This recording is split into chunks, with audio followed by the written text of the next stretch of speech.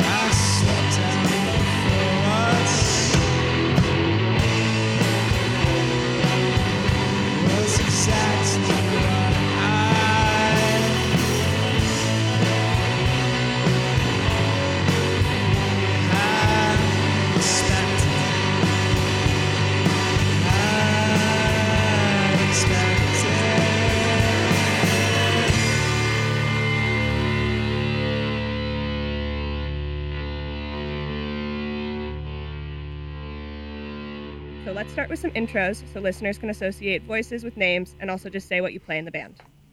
Hello, my name is Quinn Miller, and I play the bass. My name is Walker Urban. I play drums and other things. Yeah, I'm Larson Ross, and I play guitar and sometimes sing. I'm Johnny Westerberg, and I play guitar. Awesome. I feel like lots of musicians are inspired by a variety of genres. What are some of your musical inspirations in both your genre and genres people may not associate with your music immediately?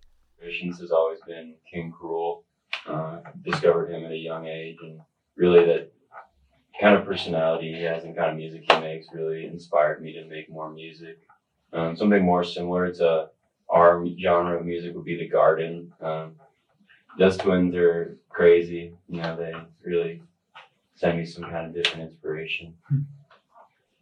Yeah, I guess along with the whole King Cruel thing is, I guess we have more jazz influence probably than people would think. Or, I mean, with my drumming anyways, I guess some of the chords we pick are more like associated with jazz. But yeah, I mean, a lot of post-punk and kind of shoegaze for this one as well, because the writing of this one was kind of spread amongst a couple of years, I'd say. Marmalade? Well, we wrote that one a couple of years ago, but it's kind of changed over time. But I think the inspiration for that was more kind of like Pavement, like kind of 90s rock stuff, like country. Yeah, no, I'd agree with that. I think my personal musical influences that I think sometimes come up in the project, not as much in Marmalade specifically, is like Sonic Youth is a big one for me. Pavement is a huge one for me. And I've been really getting into like kind of more atmospheric and noise music like over the past year or so that I think come out in songs like Raven Eyes, but not necessarily in Marmalade. But I think we're trying to bring in more of those influences going forward. Yeah, like I've always been just like, I don't know, I always listen to just like straight away like punk music and all that, but like recently, I don't know, I've been getting into more like jazz and stuff like Walker talks about, and I like more like experimental, like technical, like rock, like I don't know, like I like Hella and like Dillinger Escape Plan and stuff like that. So I just wish I could play like that. So I don't know, it's just like crazy to me. If you could play a different instrument than you do, and it could be something completely different that you have no idea how to even start learning, what would you play and why? I would become a dog on the flute and just serenade every single human being on this planet. I feel like the saxophone would be a good one because I've never been able to play reeded. That was one of my, like back when I was a kid, that was my first pick, and I couldn't do it. I had to switch to trumpet, and then I became a trumpet person. My life has been just downhill from there. Never the same. Oh, most definitely. Yeah, It'd be a lot cool. I think we'd be a better project. But I'm also, I'm not sure that we'd exist either. A lot of trumpet influence on the drums. Yeah, true. Yeah, Johnny, what about you? Probably drums if I had to pick one. Drums are like just be really good at piano. Like kind of basic, but I don't know. I'm always just so jealous of like seeing someone who can play the drums like Walker can, I guess. But like I don't know, it's just the apple of my eye. I'm just so bad. Like whenever I try to play, I just really wish I could. I've heard you play. You can get good groove going. I disagree. I think if I had to pick a different instrument, I would probably pick the harp. The harp is really interesting, and I was listening to the Nervous Cop album. That's like a collaboration between like Joanna Newsom, Greg Sonier of Deerhoof, and Zach Hill of Hella, Death Grips, and everything. And that, I don't know, it was like really interesting to hear. Like sometimes there's a lot of harp, sometimes that's more drum focused, but like Joanna Newsom uses the harp in ways that like I never would have imagined it could be used. So I would probably try to pick that. Awesome. So I feel like you guys have a very diverse range from serious to humorous and slower to ready to start a mosh pit songs. What is your songwriting process like, and in what ways does it change depending on what type of song you're writing? I don't think there's any specific process for a specific style of song, at least from my standpoint. I think we take a really collaborative approach to it, and we all work together to try and find something that sounds the best. There's never really like a super step-by-step plan that we follow or anything. It's pretty organic, I'd say. Yeah, I think as far as the writing process, most of them start out instrumentally, and it'll be like Larson or Johnny or me will bring like a guitar riff in, and then we'll try a bunch of different things on top of it and see what we kind of respond to. And then, yeah, as far as the vocal process goes, it's pretty late, like in everything. So it's really just Larson or Quinn, whoever's singing, like trying to connect some type of like lyrical content out, however the song is, I'm guessing. Yeah, I feel like you guys tell a lot of stories with your lyrics as well. Yeah, definitely. I think a lot of times if I'm writing lyrics for something, I'll just try and think of something just out of the blue, something that most people wouldn't expect to work with something, and then try and make it work. Yeah, I think like on my end, when I'm bringing in like songs that I am trying to get us to write, I usually work like alone, creating like a riff or like a verse structure that I like.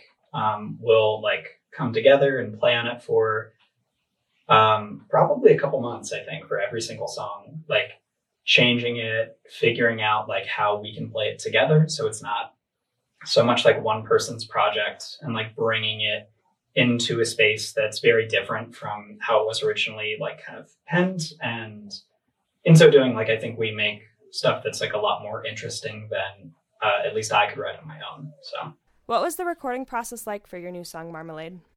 Well, we used to live at the Laundry Room. It was a local music venue, but since we've moved out, and in the basement down there is where essentially the entire recording process happened for this upcoming album, Marmalade included.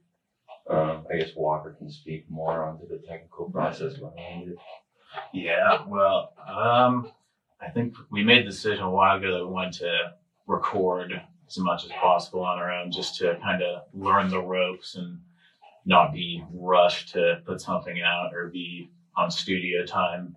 So back like around New Year's, we just bought a bunch of gear and started recording that type of stuff. So, I mean, we've been kind of in the process of like gathering recordings of it for about like 8 months, like since January about. And yeah, we would just record them in the basement and then kind of gradually layer on tracks and mix them and kind of pass them back and forth and see what changes we want to make. Or yeah, it's kind of a more drawn out process than writing. It is almost like it's kind of writing as you're recording it. yeah, a lot can change when you're like doing it in the way that we're doing it, because we're not like trying to hammer out the song that we have pre-written, like, you know, as quickly as possible in the studio, like in a track by track fashion. We're able to kind of take our time with everything that we've done, which is nice. The pandemic actually, in some ways, was really difficult to deal with in terms of recording, because like we had to put in place like different processes for like socially distancing within like the basement area, like trying to figure out like how we can, you know, safely record in the first place. But that did give us like a lot of time to really marinate on like different aspects of the song, like change things around, do like a little bit more writing than we otherwise would. Yeah, definitely. Let's get back to the music. Here's Chris Pontius Pilate by The Red Scare. Stay with me a little longer. Don't make it meaningless. Don't leave me all alone. Your disease still hard upon my lips. My scent on your cheek. Pathetic. My labyrinths are in whack. Every heavy thing that's on your breath. Worthless introspection hangs dead in the brain. Passion always decays.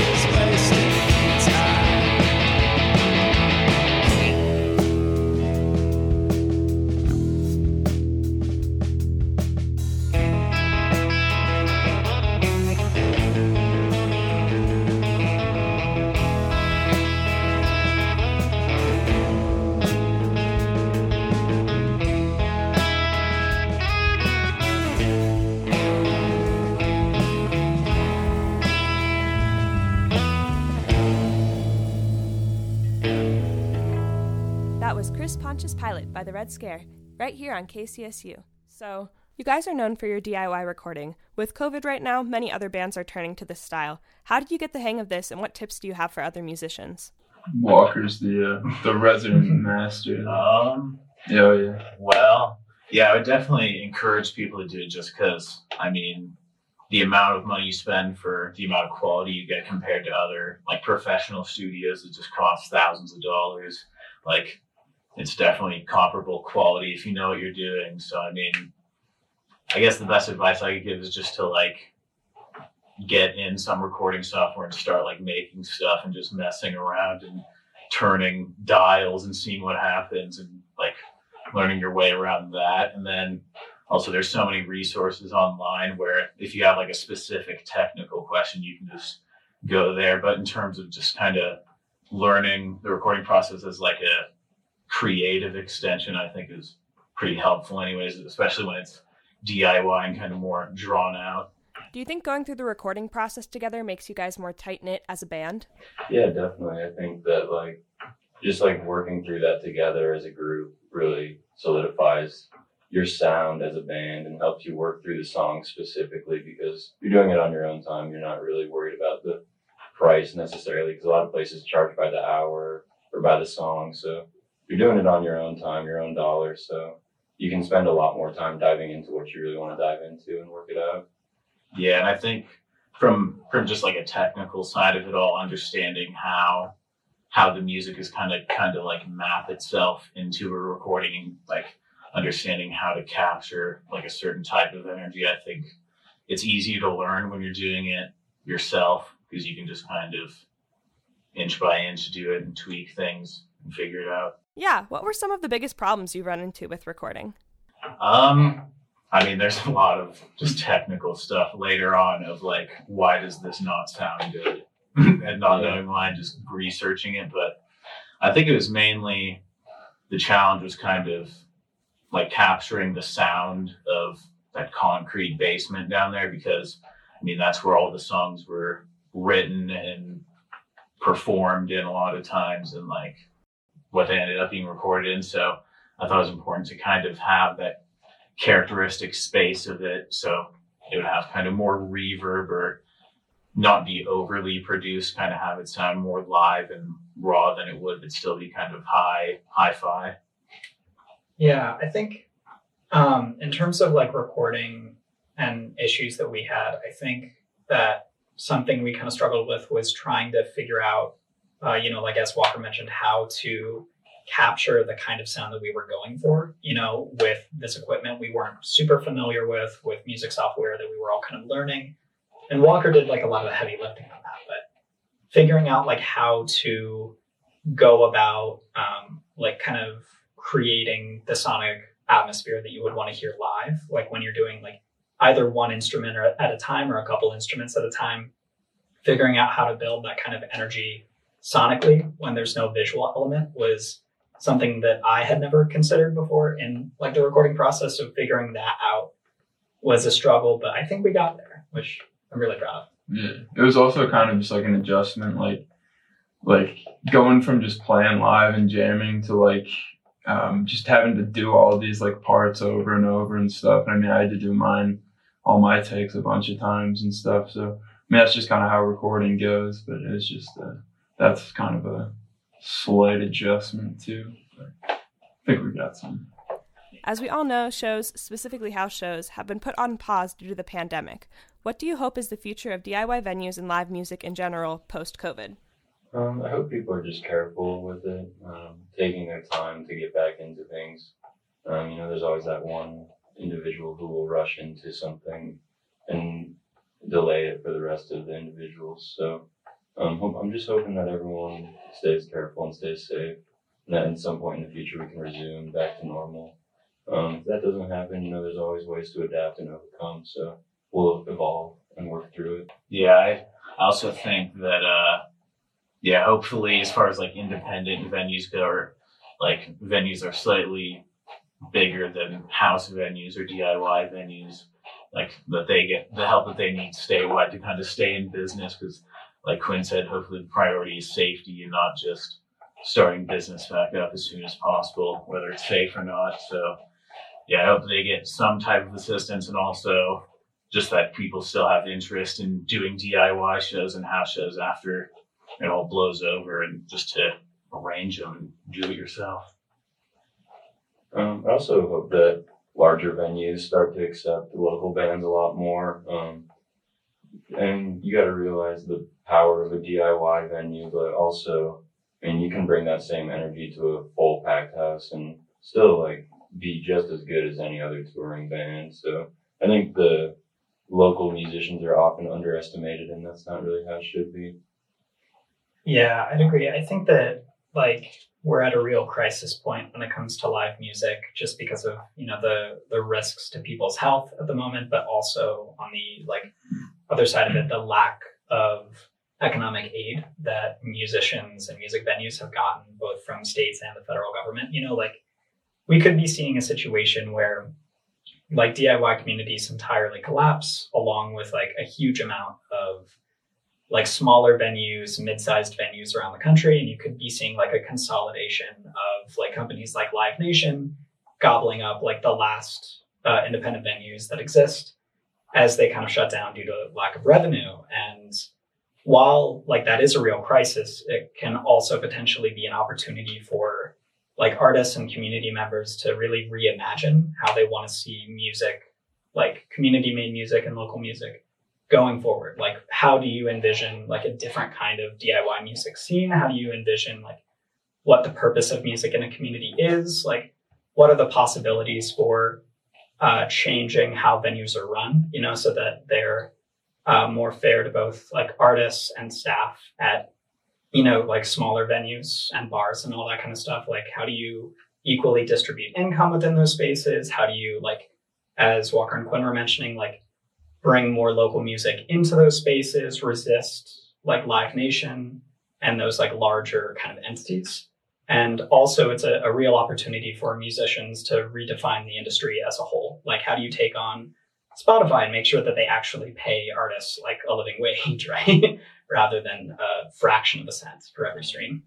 Yeah, absolutely. Thank you guys so much for talking to us. To end the show today, here is Marmalade by the Red Scare, soon to be released on September 9th. I'm Maddie Erskine, local music director, and thank you for listening to 90.5 KCSU Fort Collins.